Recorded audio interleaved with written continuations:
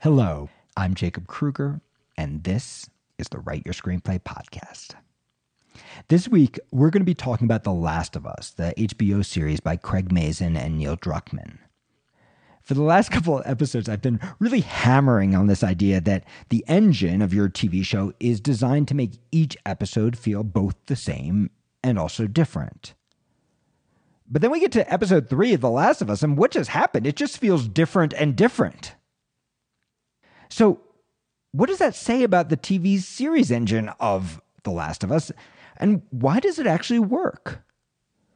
We're going to have such a fun ride today. We're going to be talking about some of the variations that you can pull off within the engine of a TV show, and some of the ways that we can start to push against expectations while still keeping our series engine intact. Also, we're going to be talking about idea creation.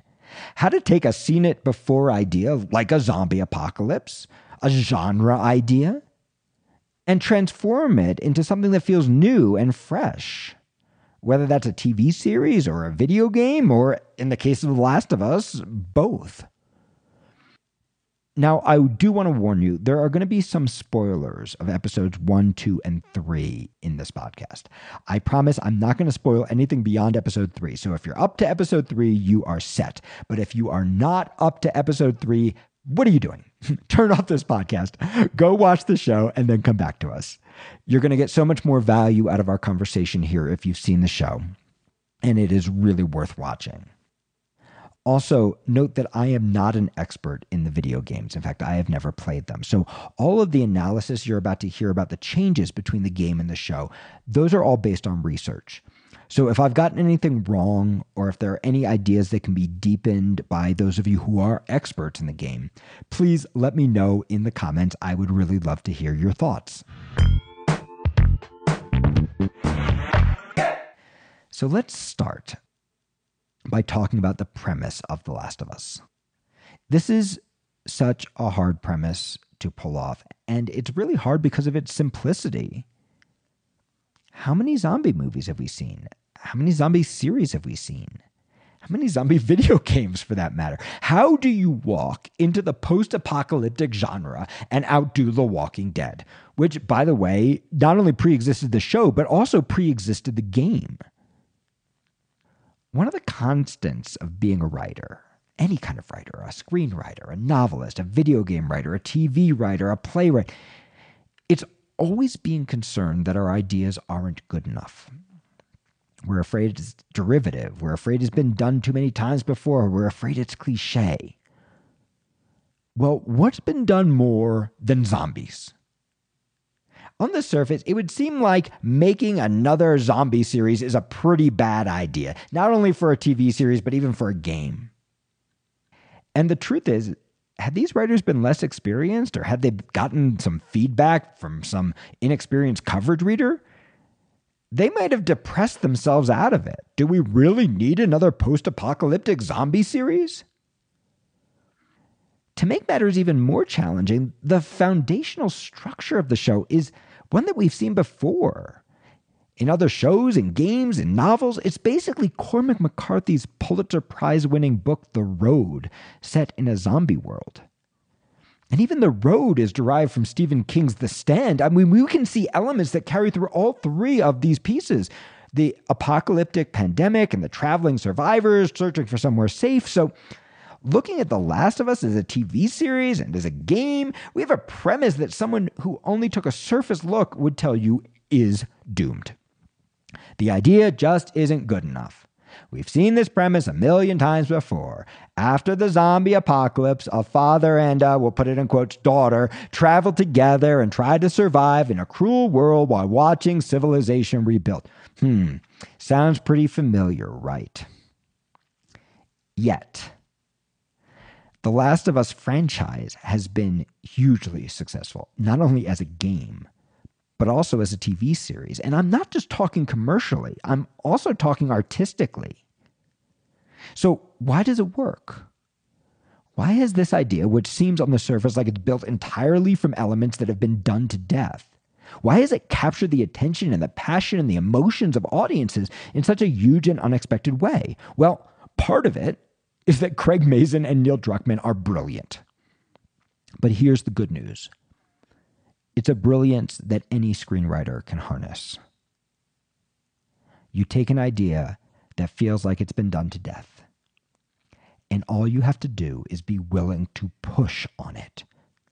You push on it, and you push on it, and you push on it, until that idea transforms itself into something new and fresh and original. And so that's what we're going to be talking about how to do today. If The Last of Us teaches us anything, it teaches us that you can create a fantastically engaging story, even if on the surface it seems like your idea isn't good enough. But you do have to be willing to push. A word on this. This is probably the most common feeling that writers have. My idea isn't good enough. So many writers, we sit around thinking, oh, I'd really like to write it, but it's been done. I'd really like to write it, but I don't have the right idea. I really want to do something, but I haven't gotten it perfect yet. And when we do this, we're stopping before we can even start. And we're doing all of that because of a misconception. The most important part of coming up with an idea is not having an original idea. No idea is really all that original in its initial form, in its elevator pitch. Ideas become original as you push on them. The most important part of coming up with an idea is your passion for it, your drive for it, your desire for it. The most important part of coming up with an idea is your connection to something real, something that matters to you. And don't worry, if you're having trouble accessing that connection, you find it in the same way. You take the idea you've got and you push on it until you feel something. The first thing you want to do when you're working on an idea that's been done is to dial in and get more specific. The Last of Us gives its zombies this treatment in such an effective way, not only in the video game, but also in the series. One of the ways you can get more specific is by looking at other similar stories and searching for the holes, searching for the problems. What does everybody do in this genre that just isn't that interesting? What is taken for granted in this kind of story? How can you push on that to create something new? The first little twist that the writers give this zombie project is to root it in some science that feels really real. The Last of Us takes the science that made the video game unique and it really takes it to the next level. So we're starting with episode 1 of The Last of Us, right? But instead of starting where the game starts, we begin with some scientists. It's the 1960s, and they're talking about something you might have heard of before, cordyceps, the fungus that takes over the minds of ants and basically turns them into zombies that spread its spores. And everything is going to grow from there. What if, instead of rooting the zombie apocalypse in traditional zombie mythology or just short-handling up where it all came from so we can get to the brain eating, what if we rooted it in some science that feels real? And then they went even further. How do we connect this to something that's real for us, something that matters? Well, they took this very real fungus that exists in the game, and what if we connected it to global warming? What if we made it just another threat that's been around forever, that everyone's been talking about for 60 years, but no one's paying attention to? The earth warms up, we're told, and these fungi mutate. Up until now, we're told, they only had the ability to infect ants.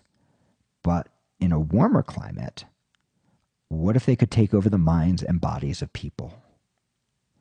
So the first choice that makes The Last of Us a special kind of zombie show is rooting the premise in something that feels like real science, something that feels terrifyingly possible, and something that seems terrifyingly resonant with what we've all just been through, and potentially what we're about to go through with global warming. As in The Last of Us video game, that little scientific twist on the nature of the zombies is also where all the world building comes from. We know that a zombie show, a post-apocalyptic show, is going to be about world building. But what works about The Last of Us is that world building grows organically out of that one little twist. We are in the world of fungi. And that makes the kinds of zombies that we're going to meet more terrifying. I'm talking about the mushrooms growing out of the zombie bodies and faces. right? These are visually stunning, unique images that we have never seen before. Of course, when you get down to it, it's just a zombie, but this is a fungal zombie, so it looks and it feels different. And the idea of a zombie created by cordyceps, of the infected, becomes even more exciting the more the writers push on it. What other crazy, scary things can fungi do? What kinds of creatures might they evolve into? How can they communicate through root systems, like plants? How does this make our zombies faster, stronger, harder to kill? How does it make it more terrifying than other zombies? What are the most horrifying images that we can create based on this cordyceps idea? The images we've never seen in a video game or in a TV series. We also have a problem that needs to get solved. You see, in the video game, people are infected through spores in the air, which is perfectly reasonable and probably is fun in a game. But in a show, covering the bottom half of an actor's face with a mask is taking away one of their primary tools, one of the primary tools of their craft. Just like in the real world, it's so much harder to connect when we can't see somebody's micro expressions. And in performance, that problem is exponential. Furthermore, sure, this piece is metaphorically about COVID and global warming, but you push on it too hard visually and we might lose the fun. It might resonate a little bit too much with what we've just been through. But the cool thing is that problems like this are also a way to find hook. Again, the writers do this by pushing on the cordyceps idea, right? The fungal idea of these zombies. And they find this wonderfully unique answer. Something visually stunning, again, that we've never seen before. Instead of infecting through spores, the zombies infect mouth to mouth through horrifying images of fungi growing out of one mouth and into another. This image, at least for me, was one of the most disturbing in the series. And it all grows out of saying yes and to what is our little hook about our zombies. Yes and not only to what's beautiful, but how do we solve the problems, all by pushing on one simple idea. This is also where the world building of The Last of Us grows from. Everybody knows you got to do world building when you make a zombie apocalypse movie. But in this world, the world building is all about plants. It's a post-apocalyptic world where there are plants literally growing out of everything, and where even the remains of bodies are covered in fungi. So many post-apocalyptic shows and movies are going to build their world around the concrete jungles, the remains of what's left of our modern world. But in this world, we're watching fungi and other plant life crowding into our space, taking over everything in visually spectacular ways. So much of what makes the world of The Last of Us work just grows out of this little simple twist, this little push on the same idea. The writers once again are yes-anding this one little detail, this one little twist in a very traditional genre, and you can see the way it elevates every aspect of their piece. And look, these are not the first people to do this. My friend Jim Hart, for example, takes a similar approach with his adaptation of Bram Stoker's Dracula, a film that I truly love. Jim basically said to himself, okay, Dracula's been told the same way 1,000 times. But what if Dracula was actually a love story? And there was a deep personal reason why Jim wanted to tell that story, a personal connection he felt to that take.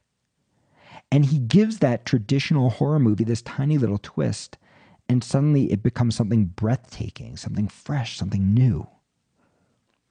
So if you feel like you're in a world that's been explored before, look for where the holes are. Look for the thing that everybody does the same way. Look for the thing that doesn't feel realistic and ask yourself, okay, what if I got more specific? What if I looked at that in a slightly different way? What if I gave that a little twist? Then you start to yes and, to respond, to mirror from there, and suddenly you've got a hook to your writing.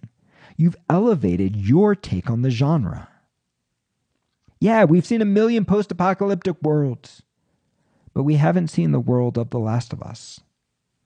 Yes, we've seen a million kinds of zombies, but we haven't seen the zombies of The Last of Us. We haven't seen the infected. This is the beginning of taking an idea that we've seen before and transforming it into something fresh. This is the beginning of writing within a genre. The next way to take a common premise and turn it into something special is by playing with theme. You could see this so clearly in The Last of Us. Yes, we have a fantastic, real-feeling, scientifically based zombie apocalypse world. But that is really just the background for a very human and relatable story. Now, just to be clear, at the recording of this podcast, we are up to episode 6 of The Last of Us. I won't be spoiling anything past episode 3, but not all of the episodes are out yet. So I feel pretty safe in saying I know the theme based on experience, but until the full series is released, it is possible that the writers might still surprise me. But from the first 6 episodes, and certainly the 3 episodes that we are talking about today, there is a pretty clear theme emerging. That theme is connection. That theme is learning to care for somebody else. So we've got Joel, the Pedro Pascal character. Joel is a normal guy, a contractor. He loves his brother. He loves his daughter, Sarah.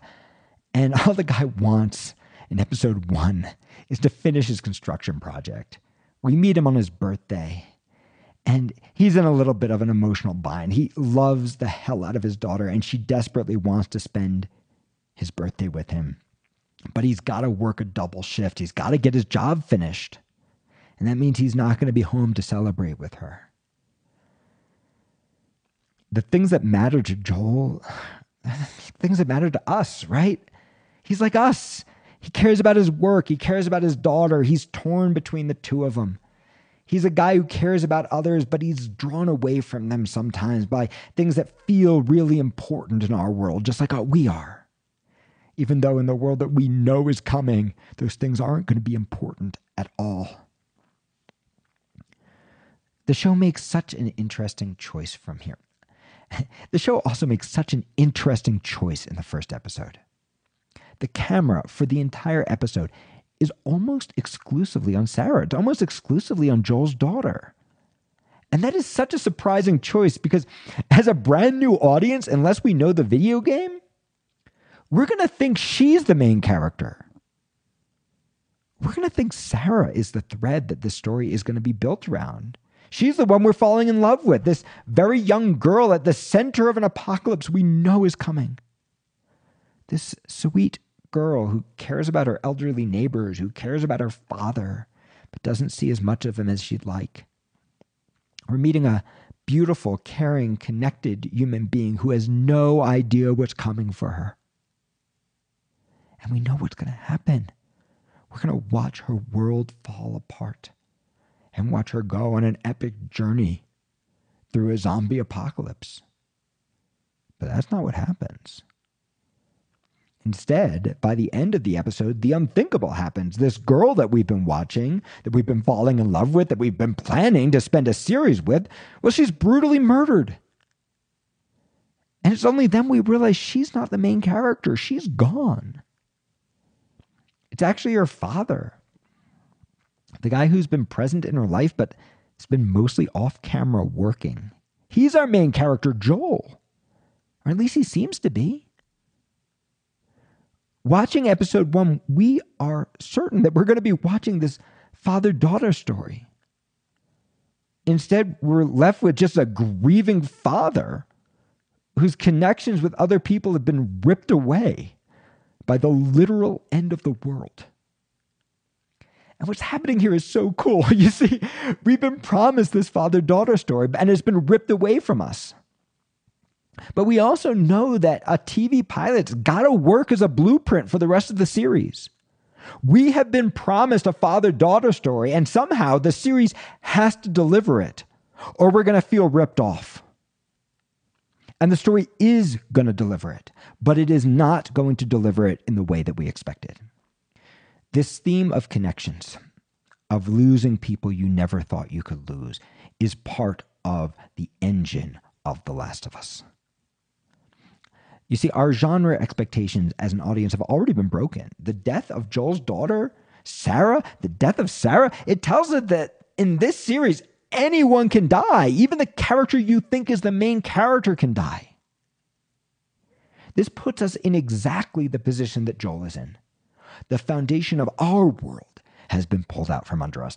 Our primary connection to the world of The Last of Us has been severed. The audience's experience and the character's experience are lining up. The audience's experience mirroring Joel's experience, being dropped into the world of these characters and experiencing it the way that they do, is another primary part of the engine of The Last of Us. One of the things that you are actually going to see in each of the first 6 episodes of The Last of Us is that at the end of each episode, a character is going to die. Specifically, a character you never, ever imagined would die is going to die. In each episode, the writers are going to make you fall in love with a character that you think is going to be part of the primary cast. And in a traditional TV series, they would be. They're going to do exactly what they did in the pilot, making you fall in love with Sarah and then taking it away. And the thing is, we're used to watching these shows. We're used to watching communities build around our main characters in this genre, right? That's what happens in these kinds of post-apocalyptic shows. We're waiting to watch the society rebuild. We're waiting to watch the group grow around them. In each episode, as a primary part of the engine, at least so far, although I do have a feeling they're going to start to play with our expectations a little bit, what the writers do is they make you fall in love with a character. They set it up so you feel safe, that this one is clearly going to be part of the cast. You can invest in them. And then they kill that character off. They do this because it puts us in Joel's and eventually in Ellie's shoes. It shows us the power of the apocalypse and how impossible it is to build any kind of foundation in a world where you can literally lose anyone at any time.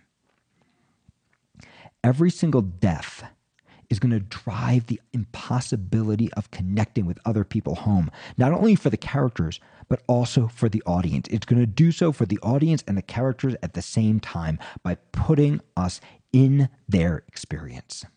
When we meet Joel again 20 years later in The Last of Us Episode 2, his ability to connect with other people has been severed by the death of his daughter. The man we're meeting now is a mercenary. He's out for himself. Sure, he has a partner, Tess, who you can sense he probably loves. But the two of them are pretty frank about being mercenaries. They hold each other and the world at arm's length. Joel and Tess do not have connections to other human beings. Love isn't really a possibility for them the way it was in the past. We're watching a man who has the chance to connect, but who's afraid to do so because he's lost so much. He's lost his brother, who he's desperate to get back to. He's lost his world, but he's also lost his daughter. And in the wake of losing her, he's having trouble caring about human beings like he used to. In episode 2, Joel's going to be charged with carrying this girl, Ellie, who of course may be the hope for civilization, to an underground organization called the Fireflies. Now, of course, we've seen this before too, right? This is Children of Men, the story of one person who might be the cure to the terrible apocalypse and the mission to transport them to help. But what makes The Last of Us work is that it's actually built around their relationship. It's the story of a man who does not want to connect, connecting again despite himself. Instead of watching society reforming like we usually see in these shows, we're watching the story of connection reforming in the wake of a personal apocalypse. That theme of connection is even carried through with the fungi. The infected are actually connected through a root system. So in a way, they're connected in ways that the human beings are not. They've quite literally found their roots by being taken over by this fungus. You can see the design of the infected is actually just another riff on that theme of connection and disconnection.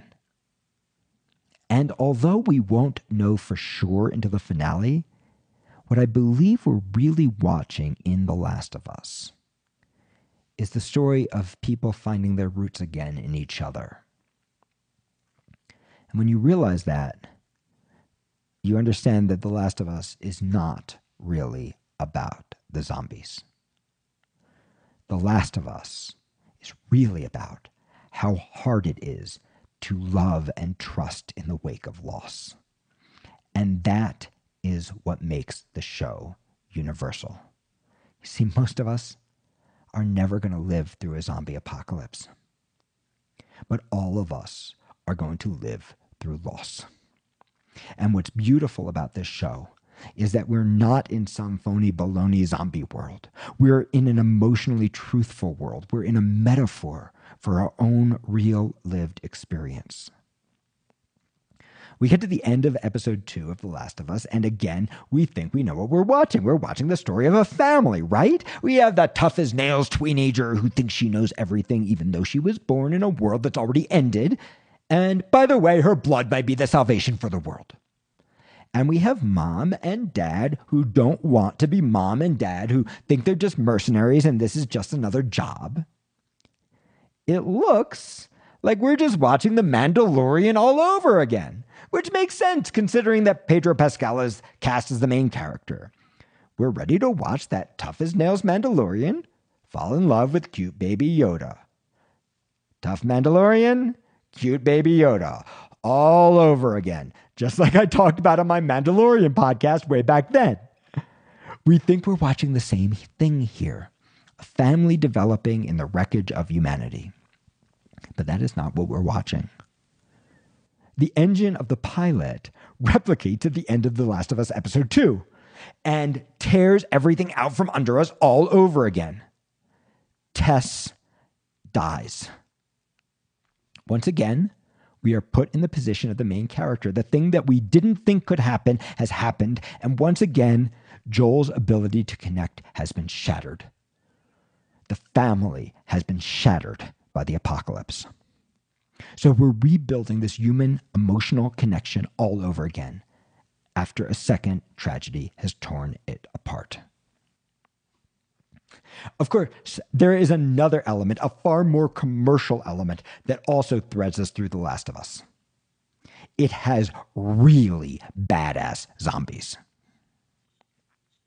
In The Last of Us, there are no fantasies of mowing through legions of shuffling corpses. Even a single zombie is a deadly threat. They don't move like all their muscles are gone or lose bits as they walk. The zombies in The Last of Us are fast, deadly, and hard to escape. The infected are as horrifying as they are beautifully designed. The threat is real. And every time we think Joel's found a solution, everything goes wrong. The death toll of these zombies is huge from moment one. Even the bad guys get killed. Everyone's dying all the time. Every time there's something to hope for, some place of safety, it goes wrong. Joel needs a car battery. The guy who's supposed to sell it to him scams him. He needs to get Ellie to the Fireflies. The Fireflies are all dead. Nothing ever works for this main character. Which, by the way, is a trick you can use on pretty much any show and pretty much any movie.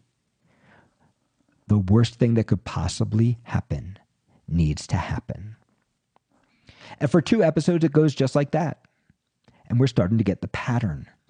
In episode 2, our heroes barely defeat just a couple of zombies.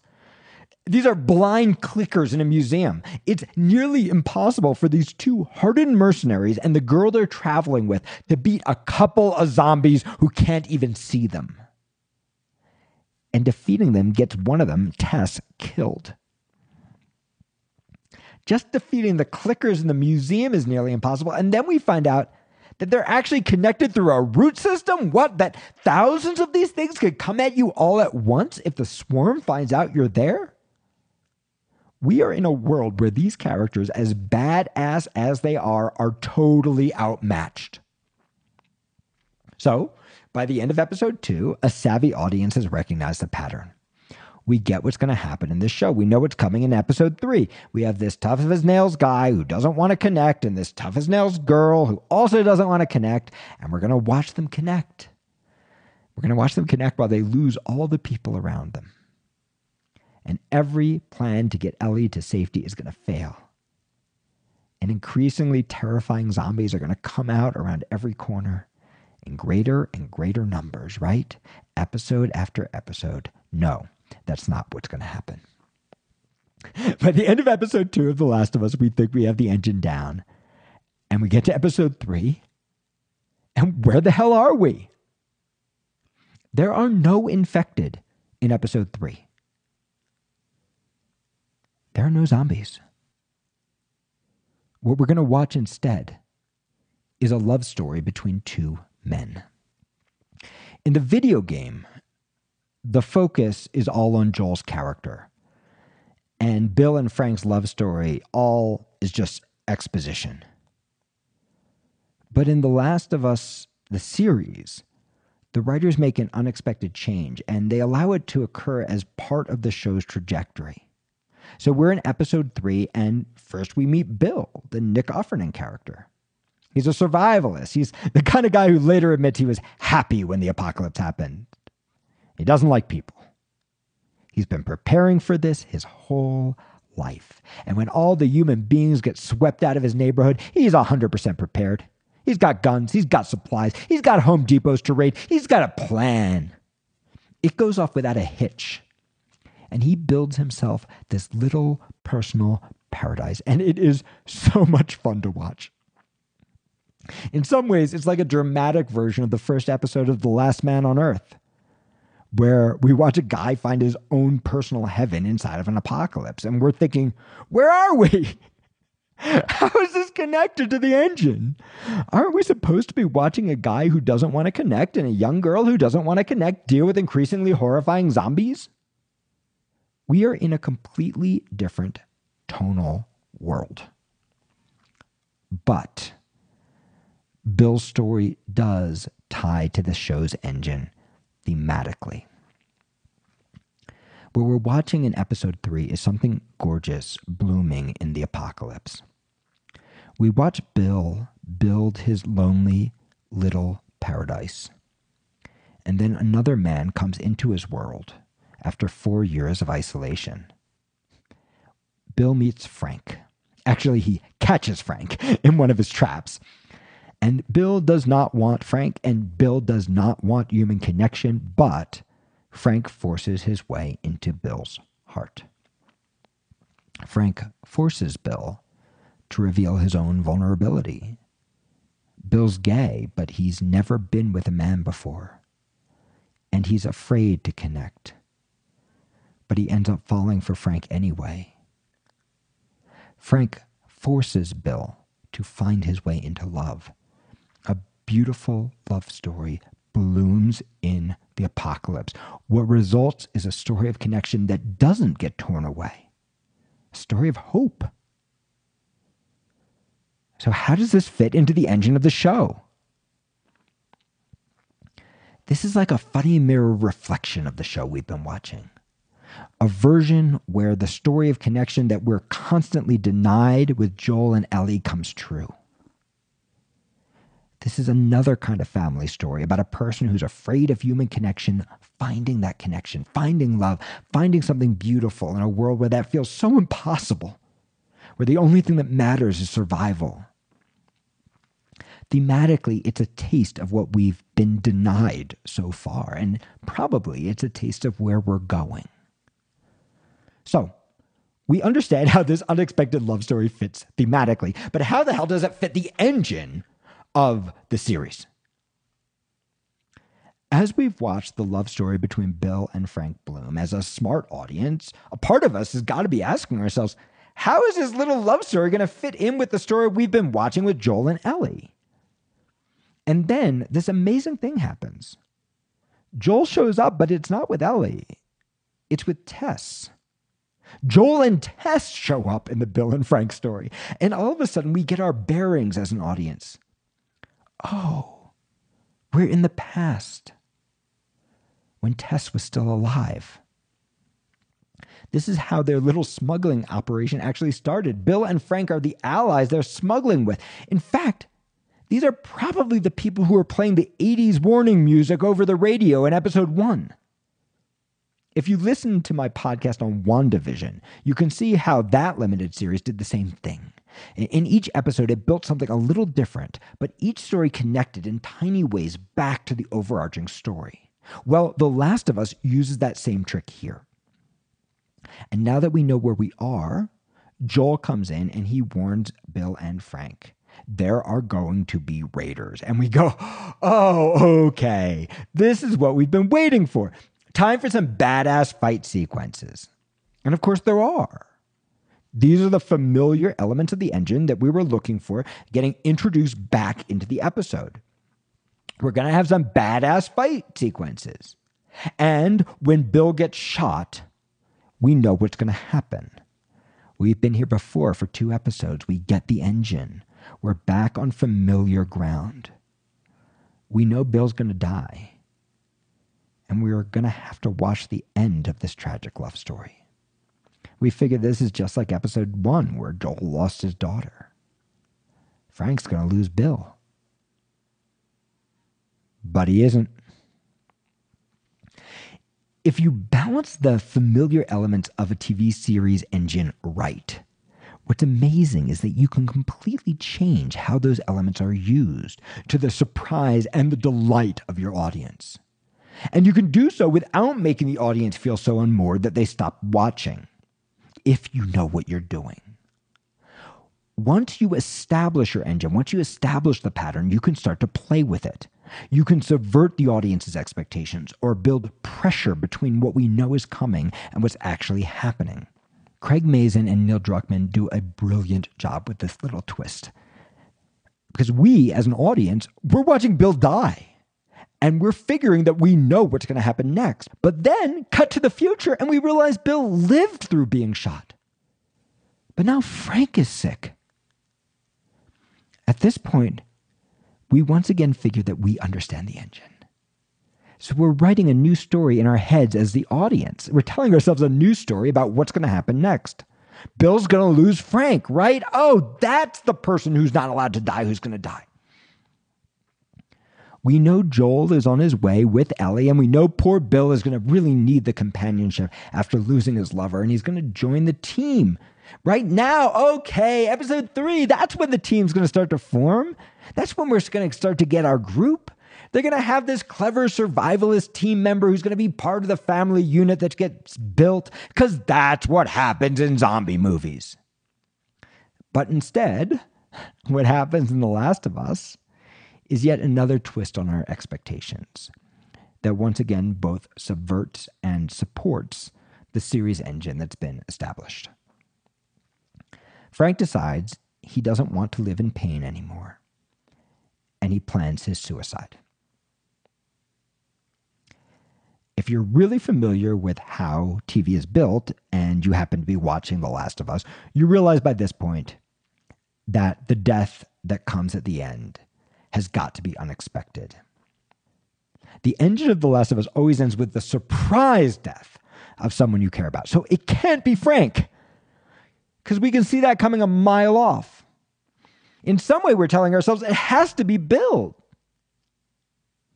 But either way, we are braced for something coming next. If we figured out that piece of the engine, we're wondering how Bill is going to die.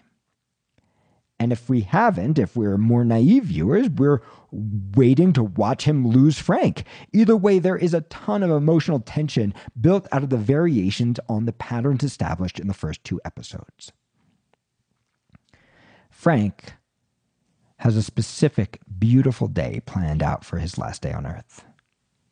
And at the end of it, he wants Bill to crush up a bunch of pills and put them in his wine. Frank's going to drink his last glass of wine and then be carried off by Bill to the bedroom to die. We watch Bill crush up the pills and put them into the wine, and what we're expecting, if we really understand the engine, is for Bill to put the pills in his own glass. But he doesn't.